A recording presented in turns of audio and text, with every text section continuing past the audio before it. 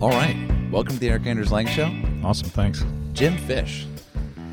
I feel like we can get into so many parts of your story, CEO of Waste Management, but first, I feel like you've probably had some good nicknames throughout your life. You know, I actually, because of my last name, I mean, that's kind of been it. It's not, I mean, you have a guy with the name of Smith or something. I mean, you know, you got to give him a nickname, but Right. Fish is kind of a natural. Jim Fish. It's impossible to have a first and last name with fewer syllables. That is true. Have you thought about that? I mean, I was shooting for 0, but I don't think you can go 0. I mean, unless you're like Freud or something, right? Just go one name. This is where we get into the concept that you live the sort of minimalist waste management lifestyle. Just one syllable in each. One. That's part of our hiring protocol. You're not going to waste syllables. You're not going to waste products. How do you? We are. People may think that we have a great rapport from the start, but we're friends. Would you? Yeah, would you absolutely. agree? You bet. You're smiling. Well, you don't call me that much, but you know. I don't. Well, I don't want to bug you. You're That's right. CEO. But of we are Fortune, friends. We're absolutely Fortune going to 500. dinner tonight, right? We are going to dinner tonight. There you go. Fortune 500 company is Waste Management. True. That's true. Actually, could almost say we're Fortune 200. We're close, like Fortune 208 or something. 208. Yeah. And that's the Not threshold. that I'm keeping track. I mean, I would imagine that's a big deal, big difference. Does that anyway? I mean, I think it's cool that we're friends. We have a bit of a history. We've done a lot of fun things together, played golf together. You may not know this, but one of the highlights of my life. You may not know this. You may not know this. Last year, you invited me to play Oakmont with you. Yes. And even though we haven't played Oakmont, We're going this year. or we haven't texted, as you said, throughout the year, and that's my fault primarily. I'm sorry, but that was a really nice thing of you to offer to me, and I was really, I do look forward to it when we do get the chance to do it. We're going someday. this spring. Okay, We're going this spring. We got to connect on this. great. I love it. Golf has been a part of your life for how long? By the way, you're the only friend that's interviewed me from a portalet. That was how we met. That was exactly. That's how we met. There are. Well, I won't even get into it. Anyway, golf and you have been connected since how young? When did I you? started playing golf when I was young, 8 years old. Okay, wow. So that's kind of how has it traveled with you into your it's interesting that you start off as you're 8 years old, you're playing golf. Waste Management isn't the title sponsor of the Phoenix Open at the time, and now you're privileged, I would say, to be in such a wonderful position with a company that is so deeply involved in golf and bettering the game of golf and bettering the planet. That's a really cool experience, I would imagine. I mean, it's interesting because I started playing golf as a young kid, but as an adult, I mean, golf is such a great sport because there's so many aspects of golf that are so attractive. It's the sustainability aspect is attractive. It's great as you get older. So as we all age, we're not playing pickup basketball anymore or fast pitch baseball, but golf lends itself nicely as you to both the young and the aging like me. And but there's a sustainability aspect to it. It's fun for friends to get together. You have an ability, unlike a sport where there's a lot of fast pace, where you're really not talking to anybody because you're focused on whether it's tennis or basketball or whatever. You're focused on the game. Golf, you have time in between the action, and the action is just a shot, and then hopefully you have a lot of time because you hit it a long way. But you have time to socialize. So there's a social aspect of golf too that I enjoy. You the idea that there's a lot of pro-ams throughout the year. Obviously, there's I don't know how many tournaments a year, 38. Well, now there's probably the wraparound season. There's probably 40 events or something. Yeah, it's north of 30, right? I mean, it's got to be. And there's a lot of pro-ams for each of those events. Now, there's really only one pro-am to rule them all. I mean, that's probably not even my words. Someone probably already said that. I would say there's two pro-ams that are unique. Interesting. One is ours.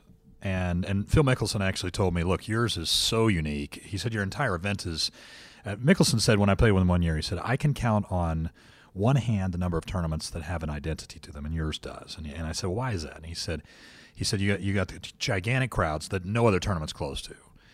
He said you have 16, which is lunacy. he said you have this huge sustainability message that nobody else has. I mean, you take the biggest golf tournament in the world and turn it into a zero waste event. That's unlike any other event. And then he said you have this huge amount of money that goes to charity. Last year, I think it was $13 million. So he said those four things. I said, man, you need to do a commercial for us. And he said, I'm expensive, but our tournament's clear, and the Pro-Am itself is unique because the crowds that we see on Saturday carry back into the week to the Pro-Am. So we had, I think, 90,000 there last year, and a normal Pro-Am is like 2,500 people. 90,000 on a Wednesday. On a Wednesday. Not even any actual competitive golf being played. Well, I mean, you're playing, but honestly, you're much more nervous about even the best golfers. I talked to John Morris about it a little bit, and John's a good golfer. I'm a decent golfer. John Morris, the COO, yeah. Our good friend as well. We're going to dinner at his house tonight. Truly a friend of yours. And we played in the Pro-Am together. I got lucky. Someone got an injury, and I took their spot. We played together. But anyway, tell me about your handicaps. I just saw it yesterday, 7.5. Okay, and what's John? I think John is a little less consistent than I am, but I would guess John at an 11. That's what I'm going to guess about. I can't see John's face. He's John, over there. 11. He's giving me the thumbs up. He's watching. I'm going to guess John at 11. By the way, the other Pro-Am that's unique, I mentioned ours and the AT&T. And the AT&T for a totally different reason. Sure. Because you're playing on their work days. So you're playing on Thursday, Friday, Saturday, and no other tournaments like that. But those two tournaments, in terms of the Pro-Am, ours for the reasons I mentioned, AT&T, which is actually the week after ours, because you're actually playing on the day that the pros are earning money. I mean, they're not earning money on Pro-Am day in most tournaments, but when they're playing the event and you're playing with them, that's nerve-wracking too. So you have played in how many Waste Management Phoenix Open Pro-Ams? So I've played in – oh, no. I've probably played in – I'm going to guess I've played in 9. 9. So here's one quick interesting stat about me. I've played in 9 – I think 9 of ours plus 3 others. Okay. So I'm sorry, no, two AT&Ts. So I've probably played in 13 or 14 total Pro-Ams in my life. That's awesome. And I played one year with Dirk Bentley. But these aren't just little Pro-Ams. These are the 2 best Pro-Ams in the world. Yeah, so two that were not AT&T or WM. Okay. And then so two others. But in those 13, in 11 of the 13, the player that I played with, and I'm not playing with Tiger or, I've played with Phil a couple times, but I mean, a lot of times, particularly early in my career, I was playing with number 145. Right. But in 11 of the 13, the player that I played with won an event that year. Whoa! So I played one year with, and in 5 or 6 of them, they won a major that year. So I played with Dirk Bentley one year, and we played with a guy named Jonas Blixt. Sure. Super nice guy, but he was, a sophomore on the tour, second year on the tour, had never won an event, and so. And I told him, I said, there's this thing called the fish effect. And he said, what's the fish effect? And Dirk's actually was the one that coined that term. So Jonas won a tournament, and he was ranked number 180 or something. He won a tournament like a month later. And then he is tied for the lead in the PGA on the last day. And Dirk sends me a note and goes, dude, if he freaking wins this thing, they need to auction you off to play with the pros. Yeah, you're like a shaman. Yeah, exactly. You would then actually you would set the books. Yeah. You could. I wonder if then could you actually bet on the player? So I guess whoever you're going to play with this year, I will bet on for the Masters. You should, because 11 out of 13. That's a good number. I don't know about the Masters, but bet on him to win something. Just spread them out throughout the entire year. Exactly. Just place a small bet for each tournament. Well, what I wanted to get at is because you're a normal golfer, right? Well, I don't get to play as much as I only got to play 7 or 8 times last year, but I enjoyed it. That's not a lot. It's not a lot. That's not a lot. You got to get those numbers up. Those are rookie numbers. I know we're going to go to Oakmont, so we'll knock out a couple there. I get 2 rounds around our tournament. That's it. That's it. I'm not playing AT&T this year. That's 3. So what I'm trying to kind of get at is for people listening, right? The people listening, no one has played in any Pro-Ams, much less the coolest Pro-Am in golf. And I've only played in it once, so I don't have that much experience with it. But we were talking a little bit, having coffee here before we turn the mics on, about your experience on what holes terrify you. Yeah. Did you use the word terrify? I don't think you did. You had a different word. Yeah, I don't know whether I said terrify, favorite? but honestly, there's 4 holes that intimidate's probably the right word. I mean, there's 4 holes that really intimidate me, and it's three in 16 particular. 16 isn't one of them. Well, if I take it to 4, 16 would be fourth. If I put it in order.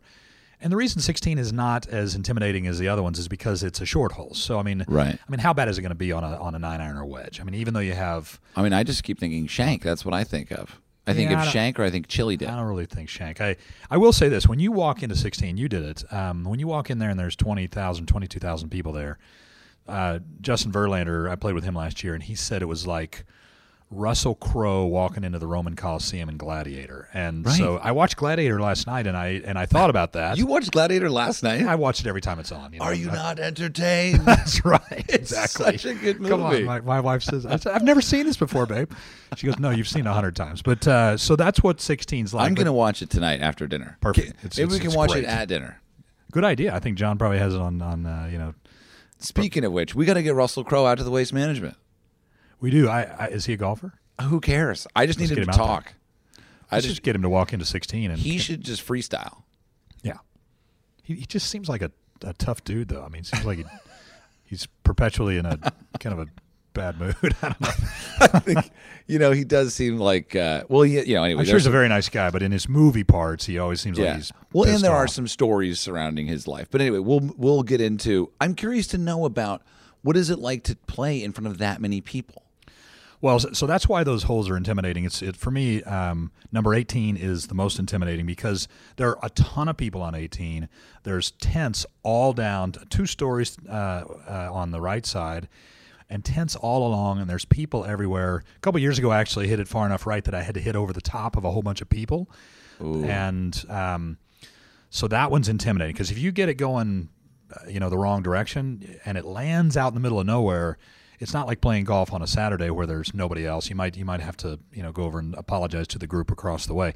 This one, it's going to hit somebody if there's 90,000 people there. Yeah. So You're like hitting into another party. You just Exactly. you hit a barbecue full of people. no, that's right. That's right. And by the way, of the 90,000, only 5,000 know there's a golf tournament going on.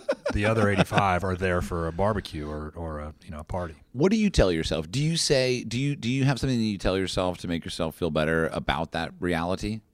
I do have to talk to myself a little bit. What I do have you to kinda say say, while you're look, out there? slow the swing down and kind of don't worry about the crowds. I mean, it's hard, and it's taken me. I said I've played in 9 of them. I bet you it took me at least 6 years Right.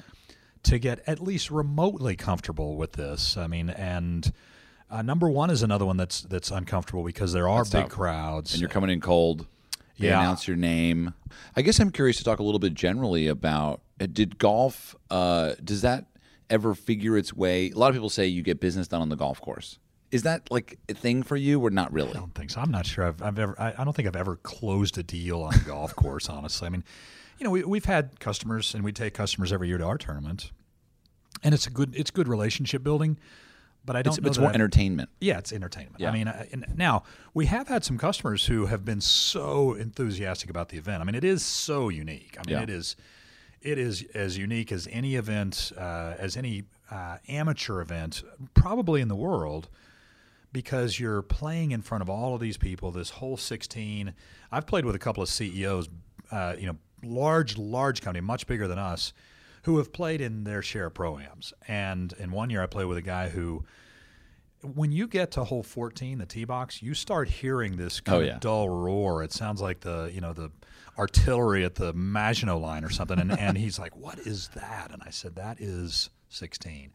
And so you start getting nervous. And when he walked through that tunnel to get into 16, he said, "Wow." He goes, I don't think I can feel my hands. And this is a guy that's he's been in all these pro-ams. So, and on the first hole or on the tee box, he said, yeah, I've done this. And so Jim Trevathan at the time said, okay, all right, we'll see. Yeah, we'll see. So it is, we do attract customers who we build a relationship with them because of the uniqueness of the event. But I don't think I'm not sure we've closed any national accounts or anything like that on 14T. But on some level, without outstanding the tournament, outside of the tournament itself, I feel like golf is such an interesting way to reveal character with, most likely, I would imagine, maybe coworkers, right? Would you ever use golf as like a interview process, or kind of does golf ever help you reveal things that you might not otherwise be able to see? I mean, I'm not probably smart enough to figure that answer out, but there are some books that have been written about that. I mean, take somebody out to play golf in an interview, and if they're constantly taking gimmies, that tells you they cut corners in life, and if there's a whole bunch of parallels between golf and if they have real high highs and low lows on the course, that's something to be worried about. Interesting. Are you talking about me?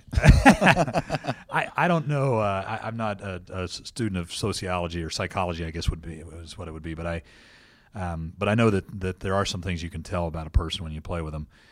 You can probably tell I'm not a very good golfer. That's what you can tell about me. But I don't have real high highs. You're an easygoing guy. Yeah, I try. And I think one of the questions I really want to ask you is, how do you contextualize some of the most important attributes of a person in your position?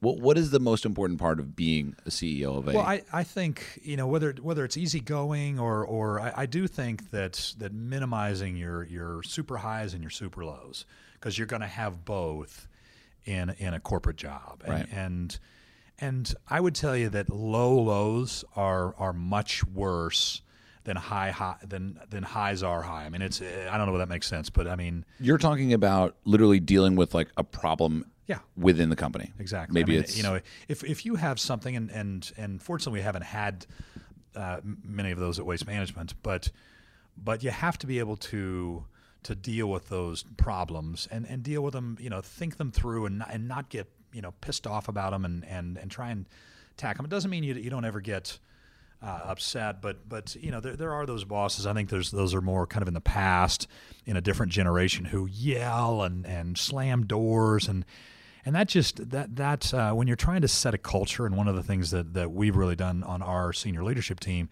is try and change the cultures. It's I think the millennial generation has an expectation, and I think rightly so, that they be challenged in their jobs, that they feel like they're valued in their jobs, that they feel like there's upward mobility for them. And so that's when we talk about our company, we've coined a term that's called People First.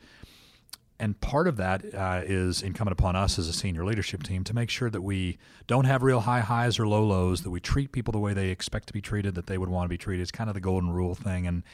And so I think those are all important traits. And it's kind of EQ a little bit. I mean, you hear the term a lot. EQ, emotional quotient. It's kind of the opposite. I've never heard that term. Intelligence quotient, IQ. And look, you got to be reasonably bright to be in an SLT position, a senior leadership team SLT. position. Okay, you're just hitting me with things. Sorry about all the acronyms, but EQ, I think, is in today's world is equally, if not more important than IQ. So your emotional quotient is and understanding people, because look, generationally, my dad's generation was much different than my kids' generation, and how what their expectations are at work. It's interesting to hear you talk about the highs and lows within the office, because my first thought was, wow, that totally cycles back into the golf experience. And I'm thinking, if you're listening to this podcast and you're like, oh yeah, I remember I got really, really upset for that last round of golf, that didn't necessarily prepare me to play the next hole very well. And ultimately, in golf and business, the whole idea is you're trying to prepare yourself to do what? To succeed with the next problem. Right. No, that's right. I think we all, hopefully, and there's a level of maturity with that, right? I mean, I've probably broken 20 golf clubs in my life, but it was between the ages of... Really? Oh, yeah. At that 14, surprises me. Oh, you should... I broke 5 a year at age 14. What, over the knee, throw them on a rock? What's the go-to?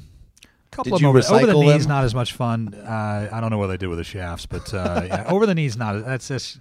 Throwing them, hitting them. Trees, nice. Right. I've hit a couple on golf carts. Good. That's always hard. This is great to hear, though, because now you are one of the most laid-back dudes that I know. Yeah. You really are. Well, you would like to think that at my age you're not breaking golf clubs anymore. If you're breaking golf clubs at my age, or at our age, I guess I'm older than you, but still, even at your age, you shouldn't be breaking clubs. You can include me. All right, well, you're younger, but you shouldn't be breaking clubs. At 14, 18 even, I'll cut you some slack.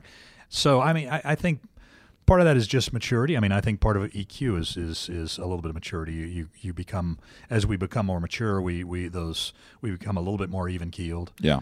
But there's still those folks that are not, that don't handle pressure very well, and these jobs are pressure packed. So Best piece of advice you have been given? it was I would tell you the best piece of advice I was given was from my father-in-law, and he was a pipe fitter in St. Louis, Missouri. He passed away 10 years ago. But when I was moving from corporate to the field, and I started with the WM in 01. Waste management, and I was in the corporate office in every job I've ever had, from moving to corporate to the field. My father-in-law said, "Look, worst thing you can do is go out there and sit in your office." And he said, "Go out and A, learn the business, and B, meet the people." And he said, "What kind of meetings do they have?" He was a pipe fitter, so he wasn't familiar with our business. And I said, "They have what's called crew outs, where the commercial folks go out at some time. They might go out at 3:00 in the morning, and then typically roll off goes out, and then residential goes out last." And he said, "Go to those," and he said, "Go to one a week." And so for 7 years, I went to one a week, and I'd rotate around and go to different sites. And by the way, he said, "Don't just go to the last one. Don't go to the 6:30, because," he said, "then the 3:30 folks will say, 'Yeah, he came out to the 6:30, but he couldn't make the alarm at 3:30. So you're talking 3:30 a.m. A.m. Yeah. Dang. No, I know That's early. That's early, and I'm not a morning person. Do you just stay up? I tried that one time. And in between meetings, we had a 1 a.m. meeting, and this was in Rhode Island. And I just said, I'm a late night person. We'll just stay up. I mean, so I was fine at the 1 a.m., but then we had a stretch between 1 and 4 till the next meeting, and I was sending emails. And by 3 o'clock, my emails are like unintelligible. You couldn't even, you couldn't make them out. So I said, that's the last time I do that. Yeah.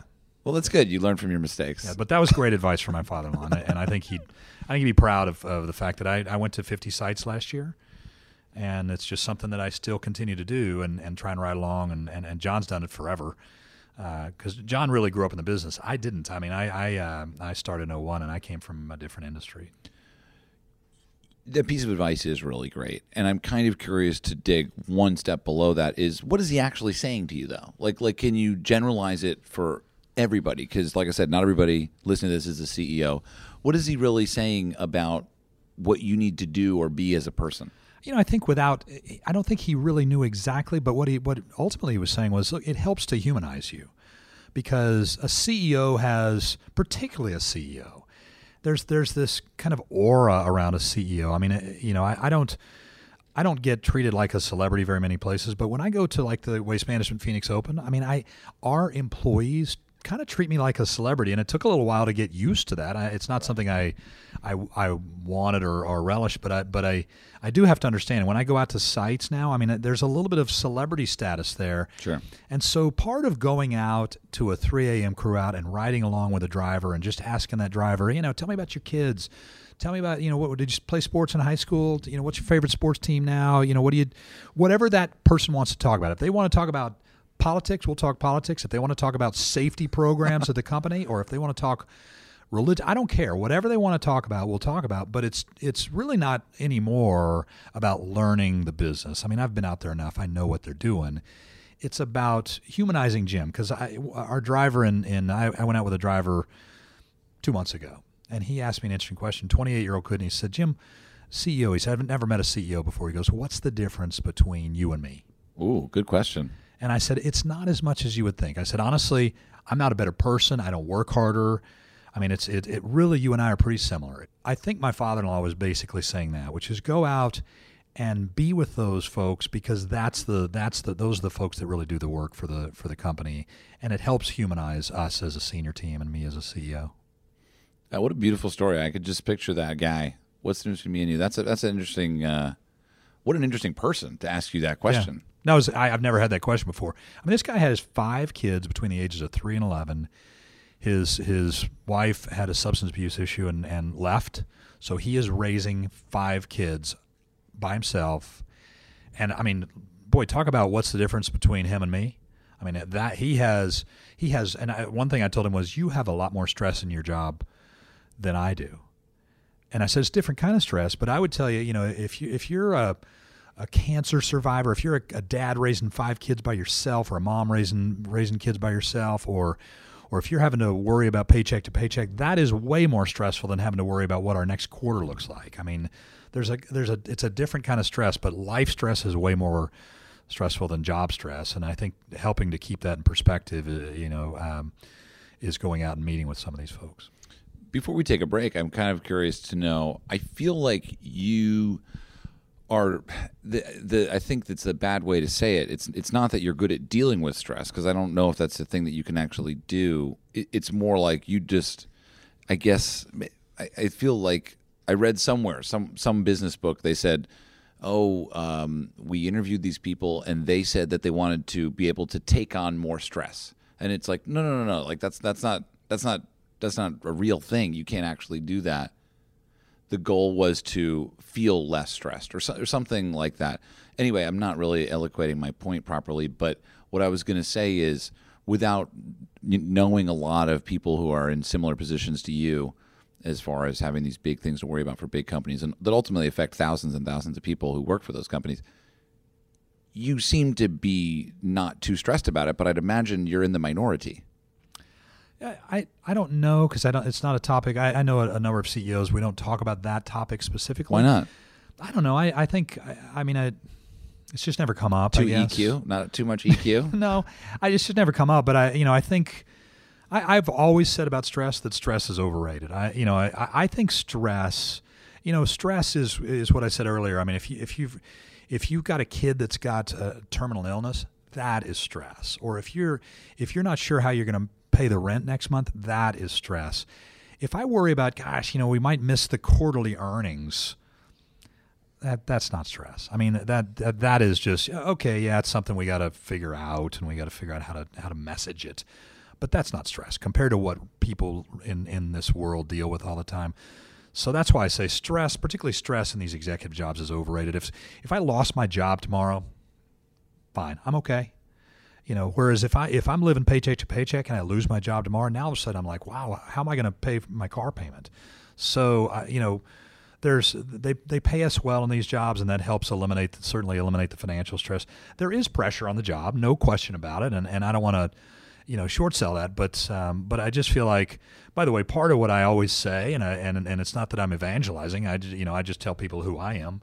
You are who you are, but I always say faith, family, and job in that order. Those are my priorities, and it helps me kind of keep things in perspective that the first two are more important to me than the job. The job is very important, and I have a position that is responsible for 45,000 people, but keep it in perspective. The ordering of priorities is, I think, Bobby Jones has the same. Is that right? Okay. Had the same. He said, "What was his? What was? You know what? I'm going to look for it. Let's take a quick break." And we'll come back with what he said, because I'm pretty sure it was something. That's where the comparisons stop between Bobby Jones and me. All right, we'll be right back. All right, everybody, got a new podcast ad read for you this week from a clothing brand. I know a lot of you asked me questions about clothing. Well, I've got some answers here. I just started wearing this new brand of super soft performance polos made by Devereux, Devereux. That's some other, I don't know what country spelling that is, but it's cool, whatever it is. I like that country. These polos have been awesome. They travel well, they look great, and are damn comfortable. And I love them. They really are. If you guys are looking for new polos to add to your rotation, I highly recommend giving these Devereux polos a shot. Check them out at dvrxthreads.com and use my name, Eric, E-R-I-K, at checkout to get 20% off your first order. Also, the pants are pretty dope. The polos are dope. Also, they've got this half zip that's pretty dope. A lot of different patterns. I love the solids. It's good stuff. Check it out. Again, use my name, Eric, E-R-I-K, at checkout to get 20% off your first order. Folks, you've heard me talk about it, and I'm not talking about... Never mind. I'm talking about Precision Pro. You've heard me talk about them. I got a chance to meet these guys. I went out to Cincinnati. I spent 4 years with them in 1 week. It was incredible. Anyway, what's the main thing that golfers have in their bag that they're going to use most during a round? I think you know what I'm talking about. I'm not talking about a putter. I'm not talking about your favorite iron. I'm not talking about your right arm to flag the beverage cart. I'm talking about your rangefinder. All golfers need a rangefinder that they can trust to know the precise distance in their target for nearly every shot, whether you're on the tee box or in the fairway. That's true. I've thought about using it for putting, just so I can be super accurate, because putting is obviously lagging a little bit.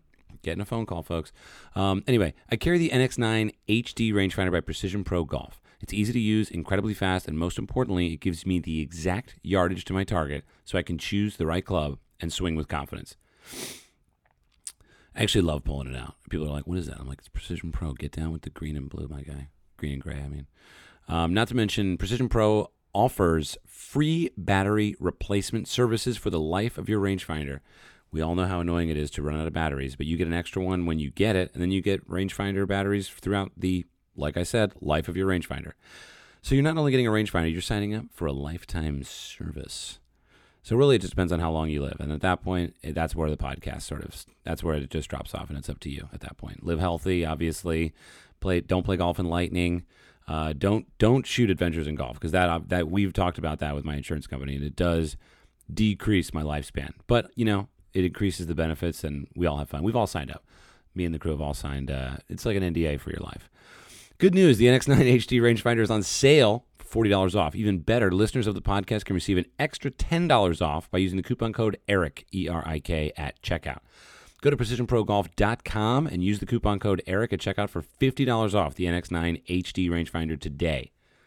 Swing with confidence, hit more greens with Precision Pro Golf. All right, got a very, very special read from you. One read that fits into 3 stripes, because you know how much I love the 3 stripes, and I'm very excited to share something with you. Who knows what that'll be? Some secrets, maybe? Some secrets in the dirt? No.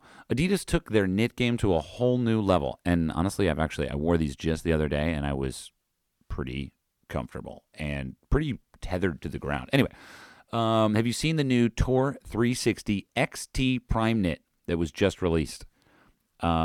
It's the first waterproof knit that they've ever had. So what you get there is a lot of flexibility around your little old feet, or big old feet, depending on what size your foot is, obviously. Although your foot may be big in stature, but not so much in, you can have a big foot but still have a small size. You know what I mean? Anyway, they come with a 1-year waterproof warranty and 3 fresh new colorways so you can stand out on the course. It's important to stand out. Sometimes if your golf game... No, anyway. It's built on the XT Traction sole, so you get amazing grip, but it's still lightweight and comfortable. That is true. Anyway, head over to adidas.com/us/golf to snag a pair. And follow Adidas Golf on Instagram and Twitter to stay updated on all of their newest releases. Until then, see you out there looking fresh. Hey, Sklar Brothers here, Randy and Jason, and we have a couple of podcasts. If you know them or you don't know them, check them out. We do View from the Cheap Seats, which is sports and comedy, and we have a podcast called Dumb People Town, where we break down stupid behavior done by stupid people in this stupid world of ours. It is hilarious. Check them both out, and now check out this podcast. All right, cool. We're back. We talked a little bit about the best advice given to you, but as we go into the second part of the podcast, one of the things that is I really recognize as being part of my potential contribution to people's world is they say, oh, how can I get into the golf industry? What can I do to get into the golf industry? So I do try to focus on people, young people, maybe people who are trying to transition out of what job into a job that's fulfilling to them. It seems like you're very fulfilled in your job. Is try to, offer, okay, well, how did I get into this? And actually, I'll share one tidbit before I go and ask you a question. I was at Waste Management. It was my first year. This is 4 years ago. By the way, I'm actually wearing my Waste Management shirt. Nice. That I got. It's embroidered memory of mine. And anyway, I was there, and I was just starting out in my career of hosting, which I didn't really want to do. And I think you and I have talked about this. And there's all these wonderful celebrities at the tournament. One of my idols at the time was there, Chris Berman, ESPN announcer. And, funny guy. And I went up to him and I said, Chris, I've been tasked by the PGA Tour to host a golf show. What would you give me as a piece of advice? And he, without even batting an eye, he said, you have to be interested. If you're not interested, it won't be interesting to other people. If it's interesting to you, it'll be interesting to them. And I really have found that to be true over and over and over again. And I guess I'm curious to know if you have any similar advice for anyone who might be coming to you and saying, look, I want to be in the field of business. I want a job like yours one day. What would you suggest I do now as a 20-something and, I'm just living my life? A couple things that come to mind. One is some advice I got from a CEO at Waste Management 2 CEOs ago. So his name was Maury Myers. And he said, kind of broaden your scope a little bit so that if you really want to rise within the organization. In other words, I was always a finance person. And Maury said, look, if you go out and take an operations role, not only will you learn the business, but you'll also give yourself a second opportunity to move up, because it is a pyramid structure at these companies, and there's only a very small number of positions at the top. So, but A, it helps you learn the business more if you broaden your scope a bit, and B, it expands the number of opportunities you have. The other thing I would say is that putting people first once you get into a managerial role, and doesn't necessarily mean a senior vice president or a CEO position, but you're eventually, in many cases, going to move into a position where you're managing people, and you should always think about putting your people first. I know sometimes companies think about their customer first, or maybe if they're publicly traded, they think about their shareholders first. And a guy a long time ago named Herb Kelleher, who ran Southwest Airlines and passed away last year, I think, said it's people first, then customers, and then shareholders, because it has to be in that order. I mean, if you put your people first, then they feel fulfilled, and then they'll treat the customers right. And if the customers are happy, then your shareholders are happy by extension. So I would tell you, as you move into a managerial position, the most important thing you can do is pay attention, listen to what your people are saying, and put your people first, and then they will put your customers first, and so on and so forth. Interesting. We talked about, I love thinking about things like that, like airlines, hotels, waste management. It's like you have 45,000 employees. That's a lot.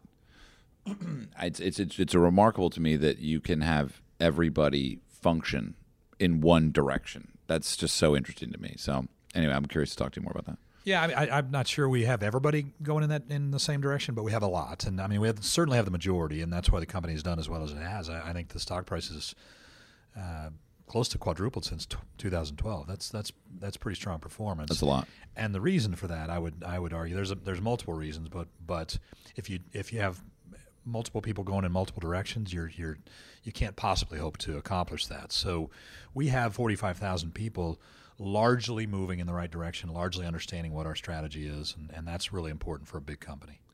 You talked a little bit about the playing in the Pro-Am and the experience there.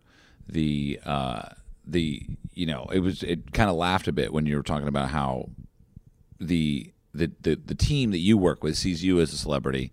It must be really interesting to have that, but at the same time this is the most high level Pro-Am with other celebrities playing in it. Right. I mean, Bill Murray has played in the waste management. He may have. He hasn't played when I was there. It's been a minute. He's like the only one I can think of that hasn't played in it. Yeah, I think the AT&T is the week after, and so he always plays in that. So sometimes Right. I don't know that he plays in ours, but yours is we've just had a lot of celebrities though, and it's really athlete heavy.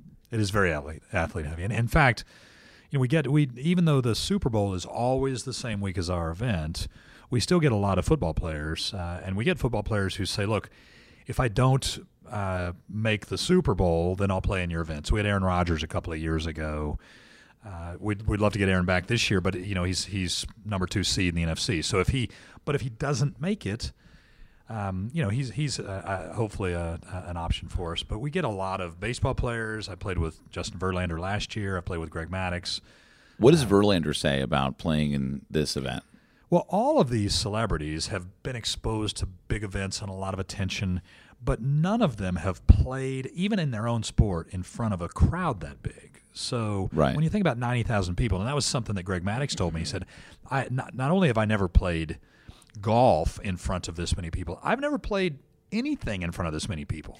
So it is it is unique for them, and that's part of why they like playing. There's a little bit of a buzz within the particularly the sports celebrity group that you got to play in the Waste Management Phoenix Open because the crowd is crazy and hole 16 is crazy. So last year Justin was FaceTiming his brother when he walked into 16. He's kind of showing, and he said, I feel like Russell Crowe in Gladiator, and but it is unique for those folks too, even though they've done a lot of things in their lives.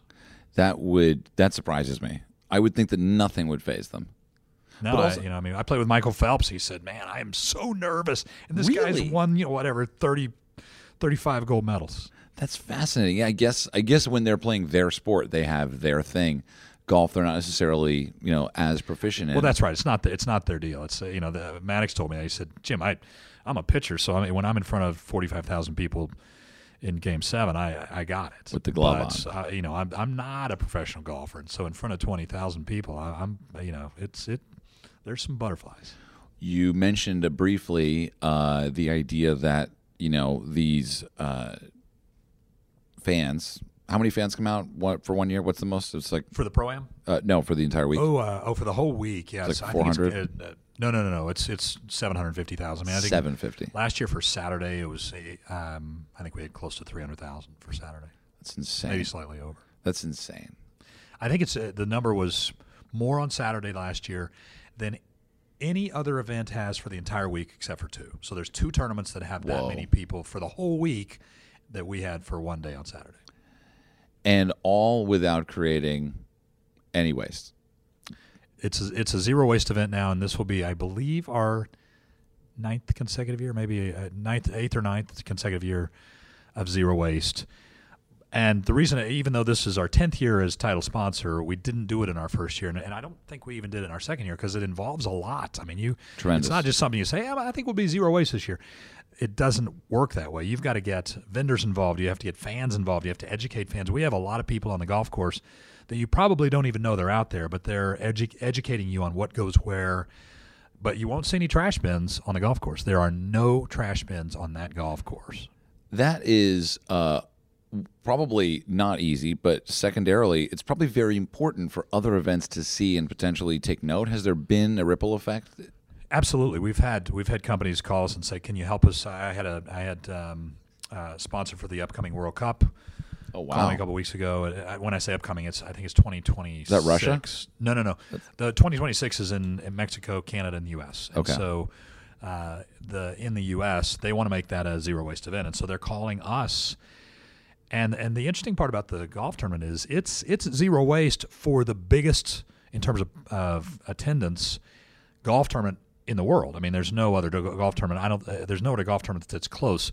It would be one thing if you had 50,000 people there for the week and you're zero waste.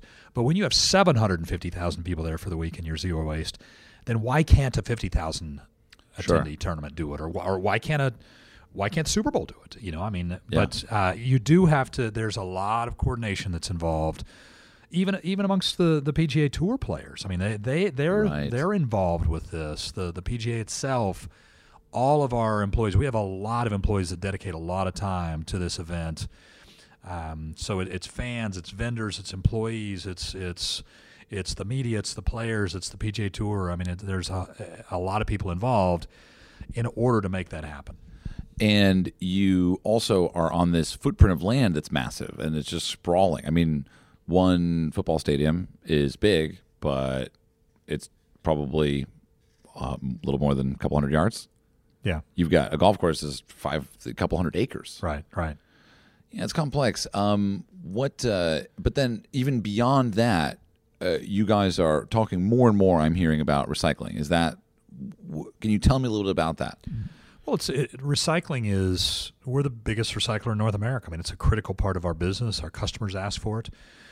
We've had, the business has been slower in the last couple of years because there's been some pressure from China. They have some quality control restrictions and that they're imposing on us, and honestly, rightly so. I mean, they should ask for high quality material, and so what we've done is taken a longer term view of it and started to put different types of equipment into our plants.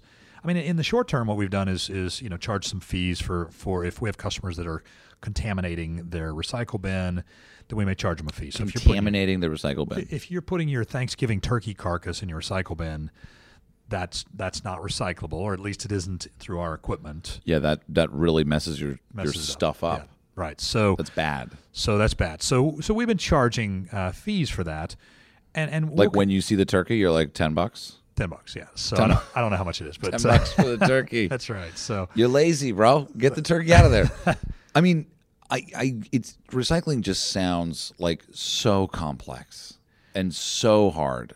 It's kind of a manufacturing business if you want to think about it that way, because you're taking all this material and you're turning it into you're turning it into something different, which you're turning it into a clean commodity. So it comes in the front door, and if you go to one of our recycle plants, it looks like a huge pile of trash coming in the front door. Yet on the back end, it's all clean commodity. It goes out to, whether it goes to a paper mill or whether it goes to an aluminum smelter or whatever. It's clean commodity. It goes out the back end of the plant. And then we have a certain percentage that is non-recyclable. The turkey.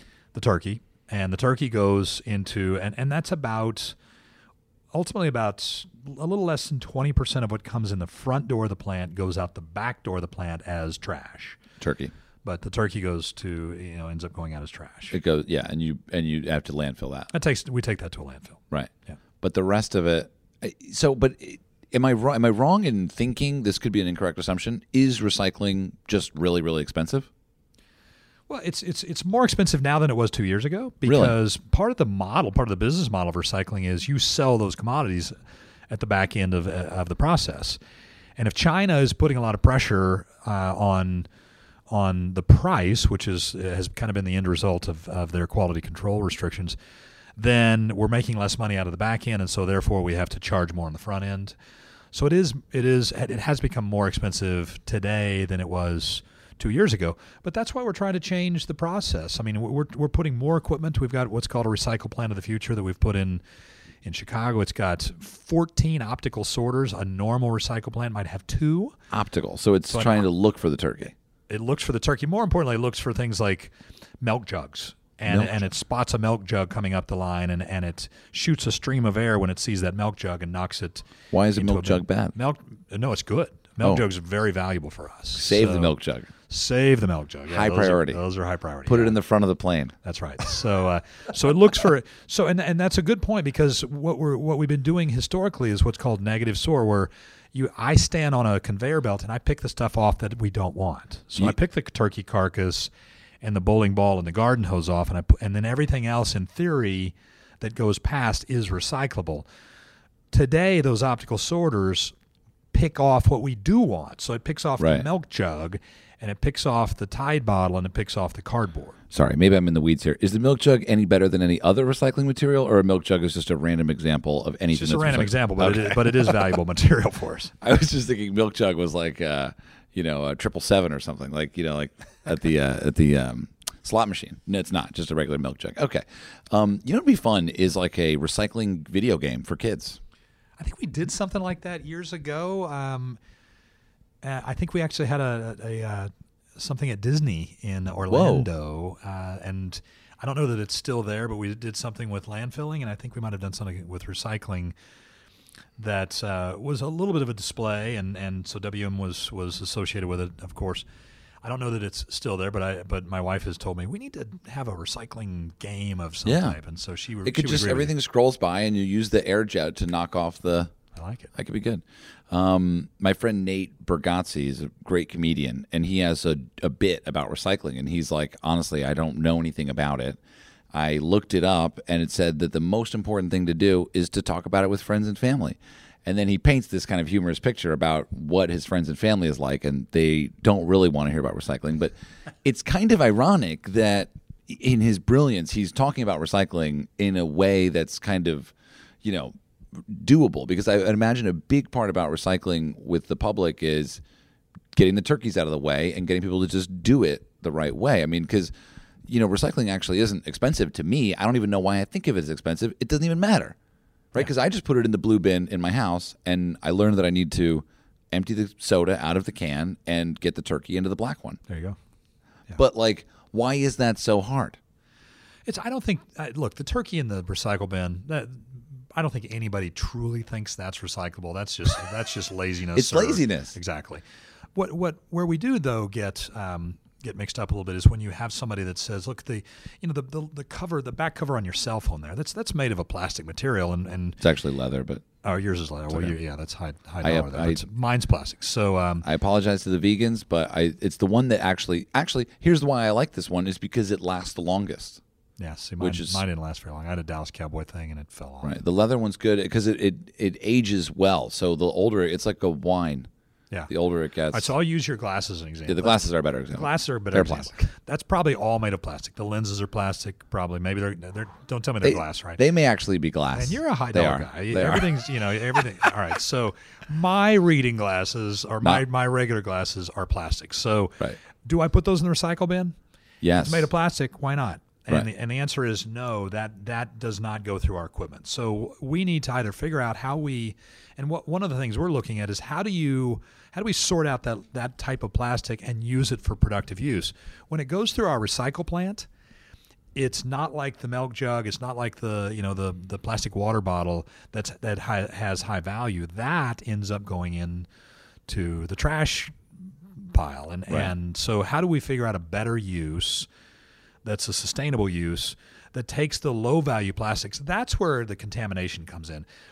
People that put turkey carcasses or garden hoses, stuff like that, they probably know that's not truly recyclable. But I would think a garden hose is recyclable. yeah, My it's- opinion, my thought of there's it a bunch is of that stuff in there and- things that aren't recyclable are food, like the turkey, yeah. and liquid. I mean, the problem with liquid. garden hose, and it goes back to what our equipment is capable of. A garden hose has a bunch of strands within the core, so it's not just the rubber material. But our equipment can't break that up. I mean, it can't break. So that rubber material is somebody that would use that in replacement of virgin rubber says, I don't like this because it's got these strands of thread through it, and that's what gives the garden hose strength.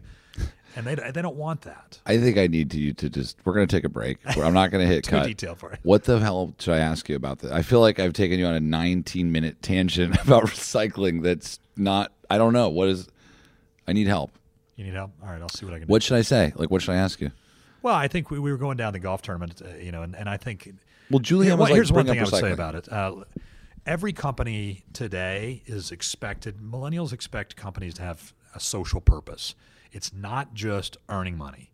What's the social purpose of waste management? For us, it's natural. I mean, we're an environmental services company, so having a true social purpose, which is making the world a better place through recycling, through sustainability, that's natural for us. If I'm a different kind of company that doesn't really have a connection to sustainability, then maybe my social purpose is something else. Maybe it's it's employment, or maybe it's feeding the poor or whatever. But for us, we chose sustainability because it's a natural for us. And I think the big message around sustainability is, and recycling is a kind of a smaller component of that, is how do I save natural resources? That is the goal of recycling, by the way, saving natural resources. And if I've done that, then I've done something that's socially responsible. And Waste Management's goal, or one of our goals, is to be the most sustainable company in the world. And so we're trying to figure out how we take your glasses or my glasses. Yours are not recyclable. But Mine are not. Mine are. How do we take mine and do something productive and save natural resources? The most sustainable company in the world. That seems like probably you get just as many eyebrows raised as one got when they said, I want to make a zero waste event. I mean, it's a big, bold goal, and we're not there yet. But I think we have the potential to get there. That's exciting. Yeah. I'm looking forward to that day. We're taking big steps, and when you take a golf tournament and turn it into a zero waste event, then you can start saying, look, we can take this tournament and use it as an example of how you do it in the sporting world, and then translate even further beyond that. We're about to go play some golf.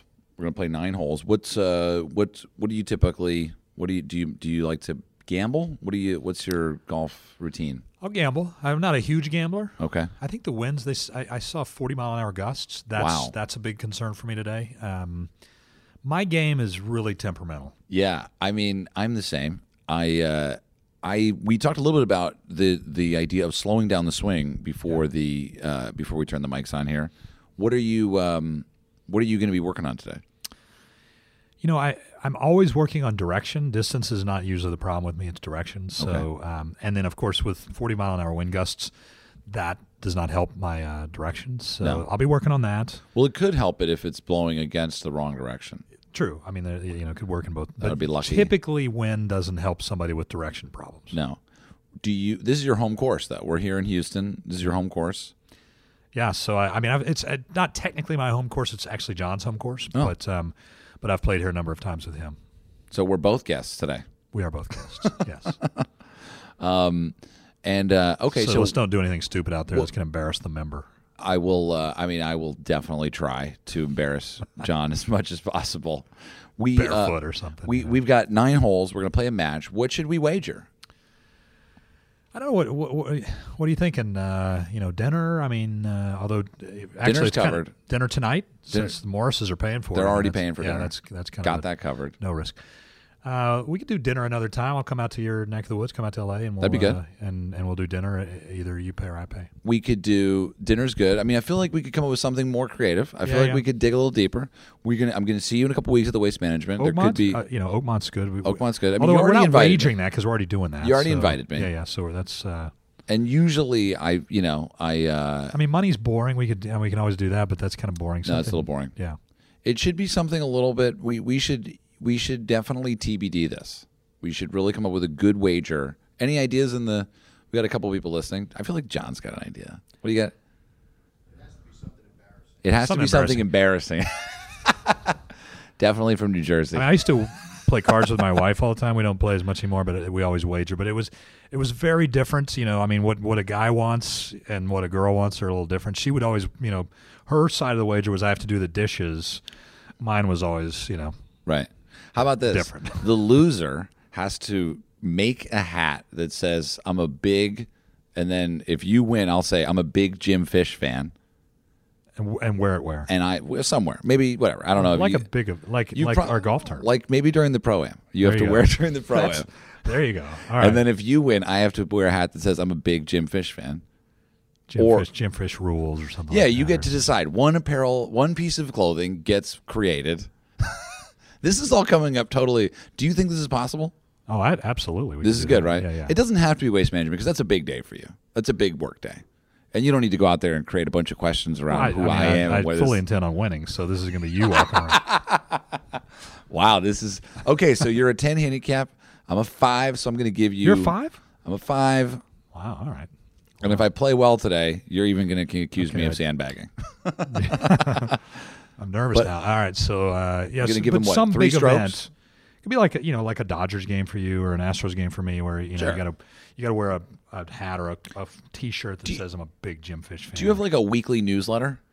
We do. I'd like to see you with a photo of you in that newsletter. That's Okay. what I'd like to see. Okay. And some type of public event. And then I'll do the same. I'll do a social media. I'll do All right. big Jim Fish fan, Perfect. kicked my There's butt. more risk to that than betting $5 a hole or something. The truth is, though, honestly, the secret of this is that it's actually just great because we're both really great people. And so it's not like we're doing it'll be any fun. This is good. Yeah, this. All right. So and I'm going to give you 3 strokes, right? For 9 holes. My math says 5, but You're what? You're 5. No, but 5 over 18. So we're going to play 9. Okay, sorry, bad math. Whoa. I thought you Well, said you that's were just a the little negotiation. you were the CFO. Not anymore. Yeah, no, now you're you- focused on you- big ideas. Yeah. Actually, you know what? I did admit earlier that my handicap is 7.5. I thought you said it was 10. No, 7.5. All right. So, Well, I'll give you so actually, 2 strokes? Give me 2. That's yeah. generous. And that's generous because I should get like 1 and. maybe I should be playing for stock options. Silence. Yeah, well, that has to go in front of the board. It's messy, If you're watching, also if you're listening to this podcast, it's also available on YouTube, and we're gonna play a little golf. We're gonna make a video here. But if you're either way, listening or on video, you should definitely watch the video that Jim and I made last year, where you and I was your co-CEO for the day. Yeah, that was fun. In the like the mini WM Waste Management truck, right? That was great. We had a was golf cool. cart waste management It truck. wasn't. It's not a real. I mean, that's a heavy. It's like a golf cart that looks like a commercial front loader, and it's That was a serious piece of art. not easy to actually. drive, right? You No, you know. I almost crashed. In some of the footage, you can see it. Yeah, it's a little top heavy, so you got to be careful. Yeah. All right. Well, thank you for being a guest. This was fantastic. Thank you very Thanks much. for having me. It was great. I really enjoyed a lot of Good what we luck talked to you about. Already talking smack. All right. Well, we'll see you on the course. I Okay. guess I'm going to go do my own warm-up routine. Perfect.